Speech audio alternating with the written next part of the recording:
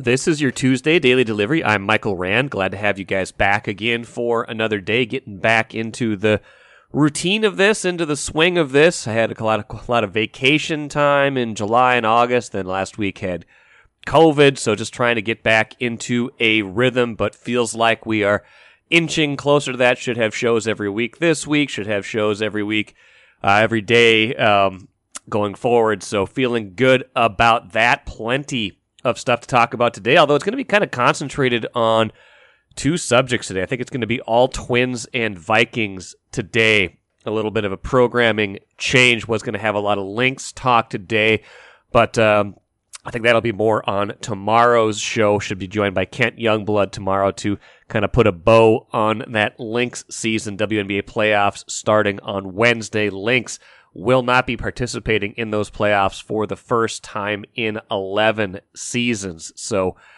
look forward to that tomorrow. But today, Andrew Kramer will join me here in a little bit, Vikings writer, breaking down a little bit more of the preseason game and also kind of spinning things forward in terms of who still has a lot of work to do, what players stood out. Some really good breakdown from Andrew, so I hope you enjoy that here in a little bit. And I'll have an extended thought on a very important statistic that bears watching for the Vikings this season. But first, what did I miss? You know, you're forgiven if you had some negative thoughts last night as you watched the end of the Twins game, because it felt like a very unfortunate and another familiar ending to that game was coming your way, right? The Twins fell behind 2-0 to the Royals. People were getting pretty negative right away because, team coming off a 1-4 road trip. Things not going their way. Joe Ryan had been roughed up quite a bit lately. But then things got better. Joe Ryan settled in, gave them a decent start, got into the sixth inning, gave up just those 2 runs. Twins scratched together some runs, got 4 runs, none of them via home run, by the way, which is very rare for them. And got some good relief pitching. Got, Caleb Thielbar, Griffin Jacks, Joan Duran, got them to the 9th inning, up 4-2. And then Jorge Lopez came in, and, he's the closer. He's been very good this season. He's done some good things since being acquired by the Twins at the trade deadline, but his most recent outing was that rough one on Saturday where he got into some trouble against the Angels, messed around a little bit, and found out that's not the way to pitch, and ended up losing that game 5-3 after he blew that save, gave up the 2 runs in the 9th on that game-tying triple. Against the Royals, a similar scene was unfolding. Bottom of the order again, setting the table, this time for Kansas City. Gave up a leadoff double, got a strikeout, but then a single, so it's 1st and 3rd. 1 out, left-handed batter up, back to the top of the order, and you're thinking, next thing that happens might be a bad thing for the Twins. Now the tying run is on base, the winning, potential go-ahead run is at the plate, but from there, Lopez gets what he needs, gets that ground ball to first base. Tim Beckham starts a very nice double play to end the game, get the Twins out of there with that 4-2 win. Important in a lot of regards, but particularly because, they're in a pennant race right now. They're in a division race right now, and it's going to be scoreboard watching every night from here on out, probably, unless something dramatic happens in one direction or the other. But it was a good night for the Twins. Cleveland split a doubleheader with Detroit, so the Twins picked up half a game there. Now the White Sox beat the Astros, which is unfortunate, but they can maybe hope that the White Sox drop 1 or 2 here. Big pitching matchup between Dylan Cease and Justin Verlander tonight, by the way. Twins hoping that Verlander, who has been their nemesis over the years, can stick it to the White Sox. But they kind of you got to take advantage of these games, right? You're at home, you're playing the Royals. You've taken the lead into the 9th inning. You've got the all-star closer on the mound. You can't be giving away another one of those kinds of games. So, in that regard, obviously very important. And like I said, it's going to be playoff watching for the rest of the year. It's going to be scoreboard watching for the rest of the year. All 3 of these teams is kind of like right in that bunch again. Cleveland 2 games up on both Minnesota and Chicago now. So can't imagine there's going to be a whole lot of separation even though even the projections at the end of the year have these teams within a game or two of each other. So all these games are very much magnified at this point, which made Saturday's loss all that much more disappointing, but also which makes Monday's game that much more important to right the ship.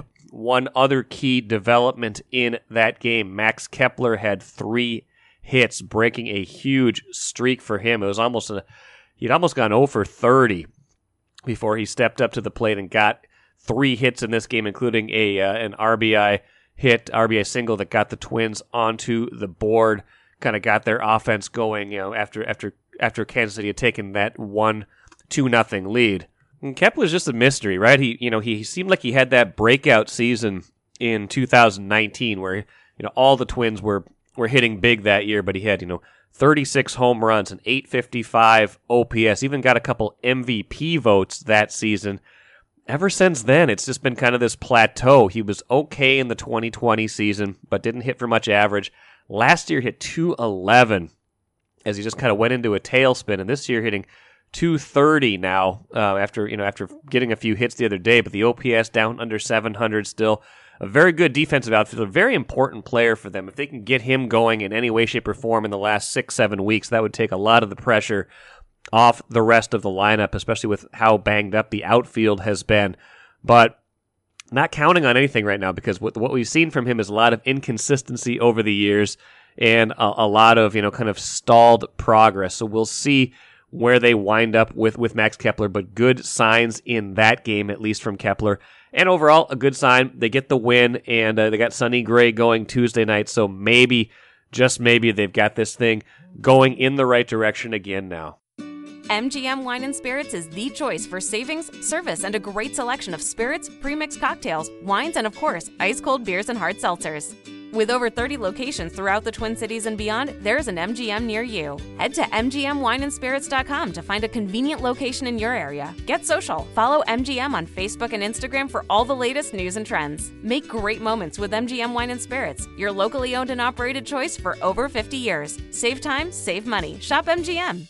All right, I am happy to be joined by Andrew Kramer on Daily Delivery today. Andrew, of course, covers the Vikings for the Star Tribune. And Vikings, you might have noticed, played their first preseason game on Sunday. And Andrew, I feel like preseason being what it is, there's only so much we can take out of it. It's less about a team thing and more about individual stuff. But I kind of wanted to go through with you and identify some things we liked and maybe some things that are still areas of concern that that showed up in this first preseason game. Losing to the Raiders 26-20. Sounds like Kevin O'Connell, by the way, wanted to win that game. I know all coaches want to win, but he sounded like he wanted to win a little bit more than some coaches in preseason games. Yeah, I think his coaching debut, against Josh McDaniels, and his not head coaching debut, but debut for the Raiders. It sounded like he wanted that W, but like you said, it's all about the individual evaluation at this point. So speaking of that, the biggest thing, and Royce and I talked about this a little bit on Monday, but you're probably in a position to give a better kind of breakdown of it. People came away from that game, went into that game, I guess, curious to see how both of the backup quarterbacks would look, especially with Kirk Cousins definitely not playing because he was on the COVID list.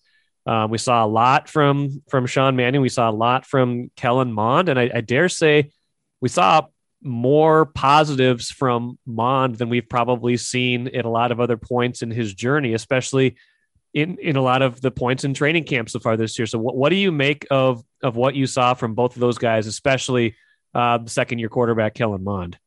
Yeah, and it's important to know, kind of having been at every practice so far to this point, of where these guys were at going into this game. And Sean Mannion was the clear-cut guy. There's a reason why they started him. Kevin O'Connell clearly felt like Sean Mannion was going to give the other 10 offensive guys the best look and best chance to be evaluated fairly.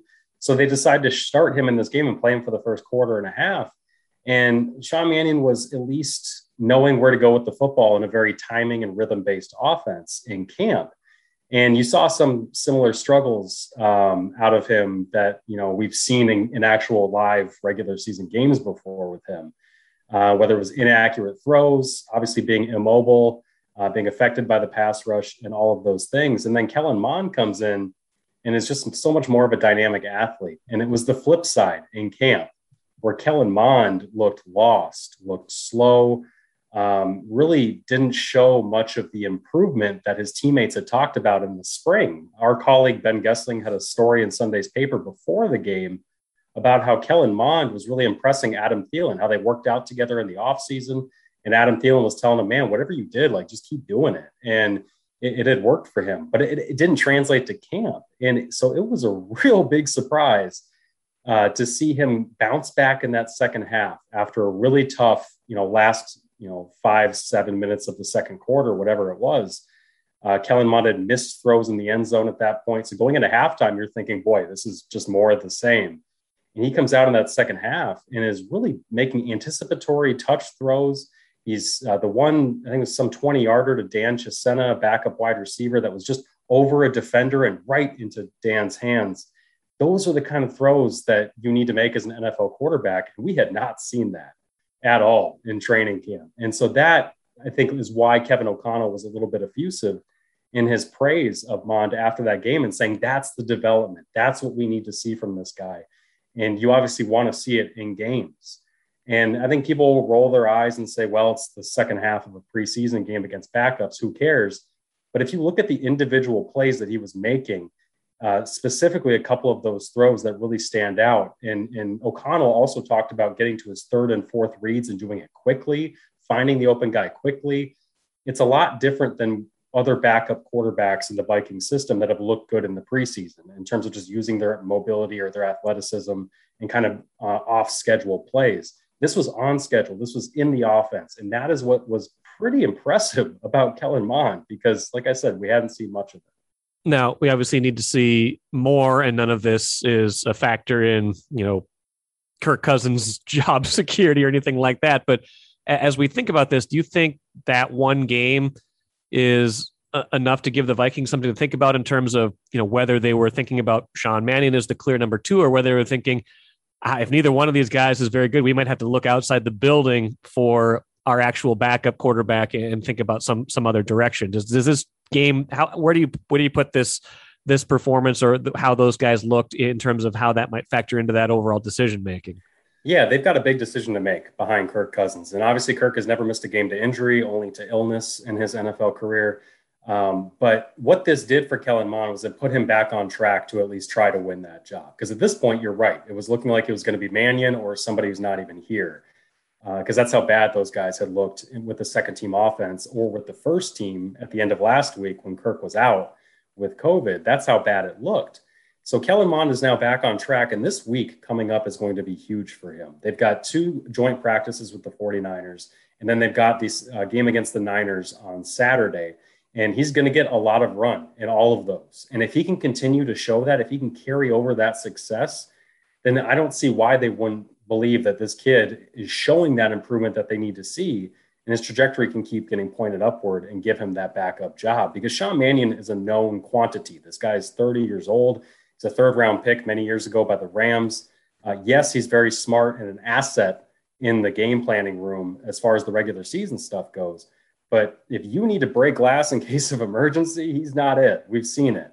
And if Kellen Mond can show you that he brings – and we saw too with some of the athleticism with Mond running around in the game, he brings a different dimension to it. And if he can develop as a passer and continue what he just started in that second half, it'll be huge for him.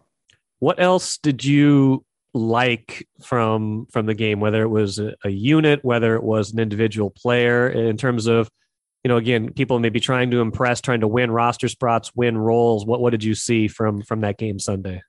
Yeah, it was obvious, but the backup running backs, and I really think Ty Chandler showed something, because it wasn't just running through open holes, which he had plenty of. It was also him creating after contact. It was dodging guys downfield. He's a 6th-round pick. He's an old rookie. I think he's like 24 at this point.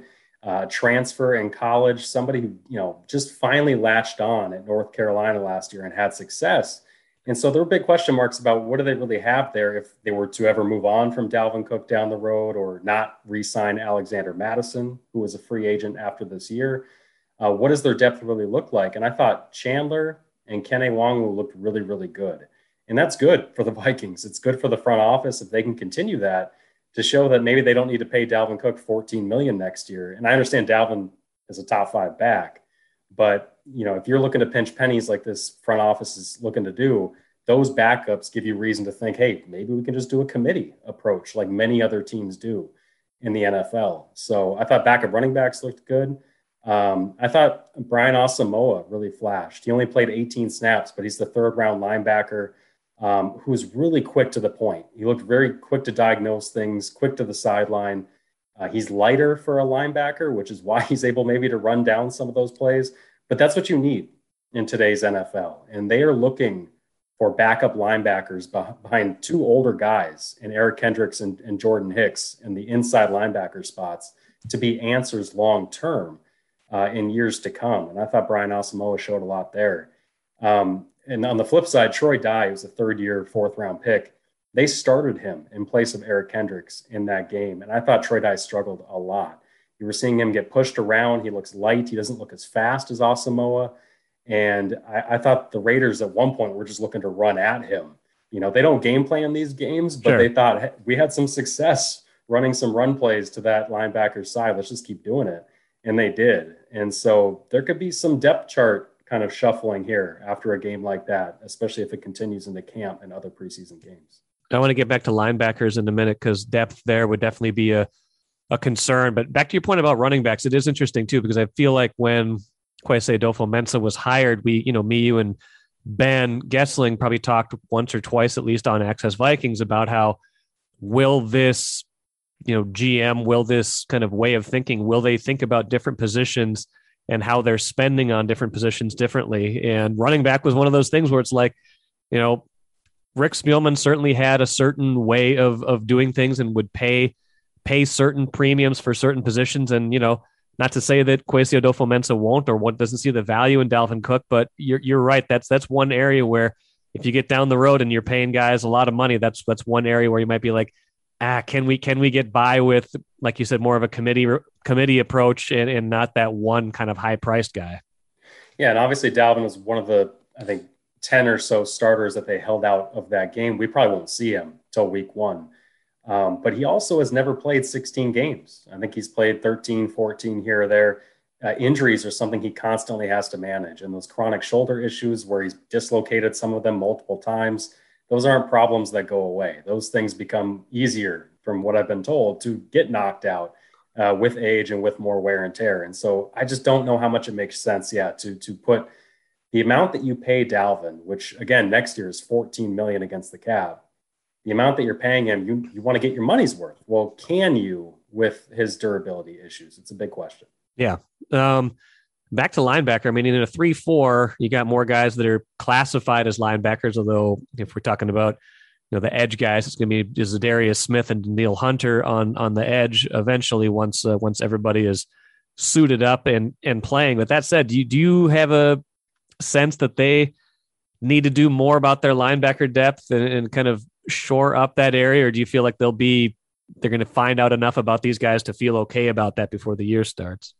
They're going to do some things schematically too, where I don't know if they'll always have 2 inside linebackers on the field. We've seen in camp where they turn DJ Wanham into like a stand-up roving guy in the middle of the field and run kind of like a dime package or a 5-1, what would it be? 5, I guess, where they've got just one linebacker, like just Eric Kendricks in the middle. So they have ways that if they don't love their depth and they get down a guy in the regular season, we could see him mix it up. But I do think they like Brian Asamoah a lot from what we've heard in camp, and he showed it in that game.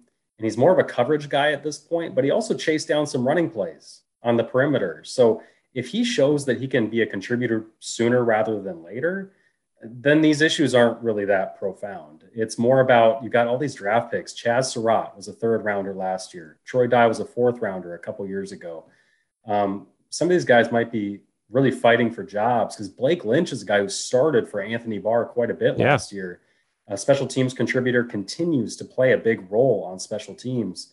Does Troy Dye not make the team? Does Chaz Surratt not make the team? How many of those guys are they going to keep when, as you mentioned, in the 3-4, you got to keep a lot of the edge players too. You got to keep a lot of the defensive linemen. That numbers game in the front 7 becomes pretty tough to count all of those guys in. So I think some of these draft picks are legitimately playing for their jobs. Interesting strategy. If you don't have a lot of depth, just don't play a lot of those guys. But you can't do that in the secondary. You got to have a certain amount of guys back there. You had mentioned to me, and I saw it too. You saw Booth get flagged. We've seen Dantzler get a little handsy at times here too. And, obviously Patrick Peterson didn't play in this game. Harrison Smith not playing in this game. So again, it's, we're evaluating individuals more than the overall unit. But I think one of the storylines of camp and even going into camp was how will the depth in the secondary hold up? How did you feel like that got at least partially answered on Sunday? Yeah, I think you're left with some of the same questions at corner because they didn't play Patrick Peterson, and you're wondering who's starting opposite him. It has been Cameron Dantzler, a guy who started games the last 2 years. He started pretty much the entire training camp. Andrew Booth is the second-round pick, a guy that they took early in the second round this year. They want him to play eventually. Cameron Dantzler is just a placeholder. But both of those guys have some of those same issues, and Andrew Booth especially. And the rookies have these issues all the time. I think Andrew Booth is one of, if not the youngest player taken in this NFL draft.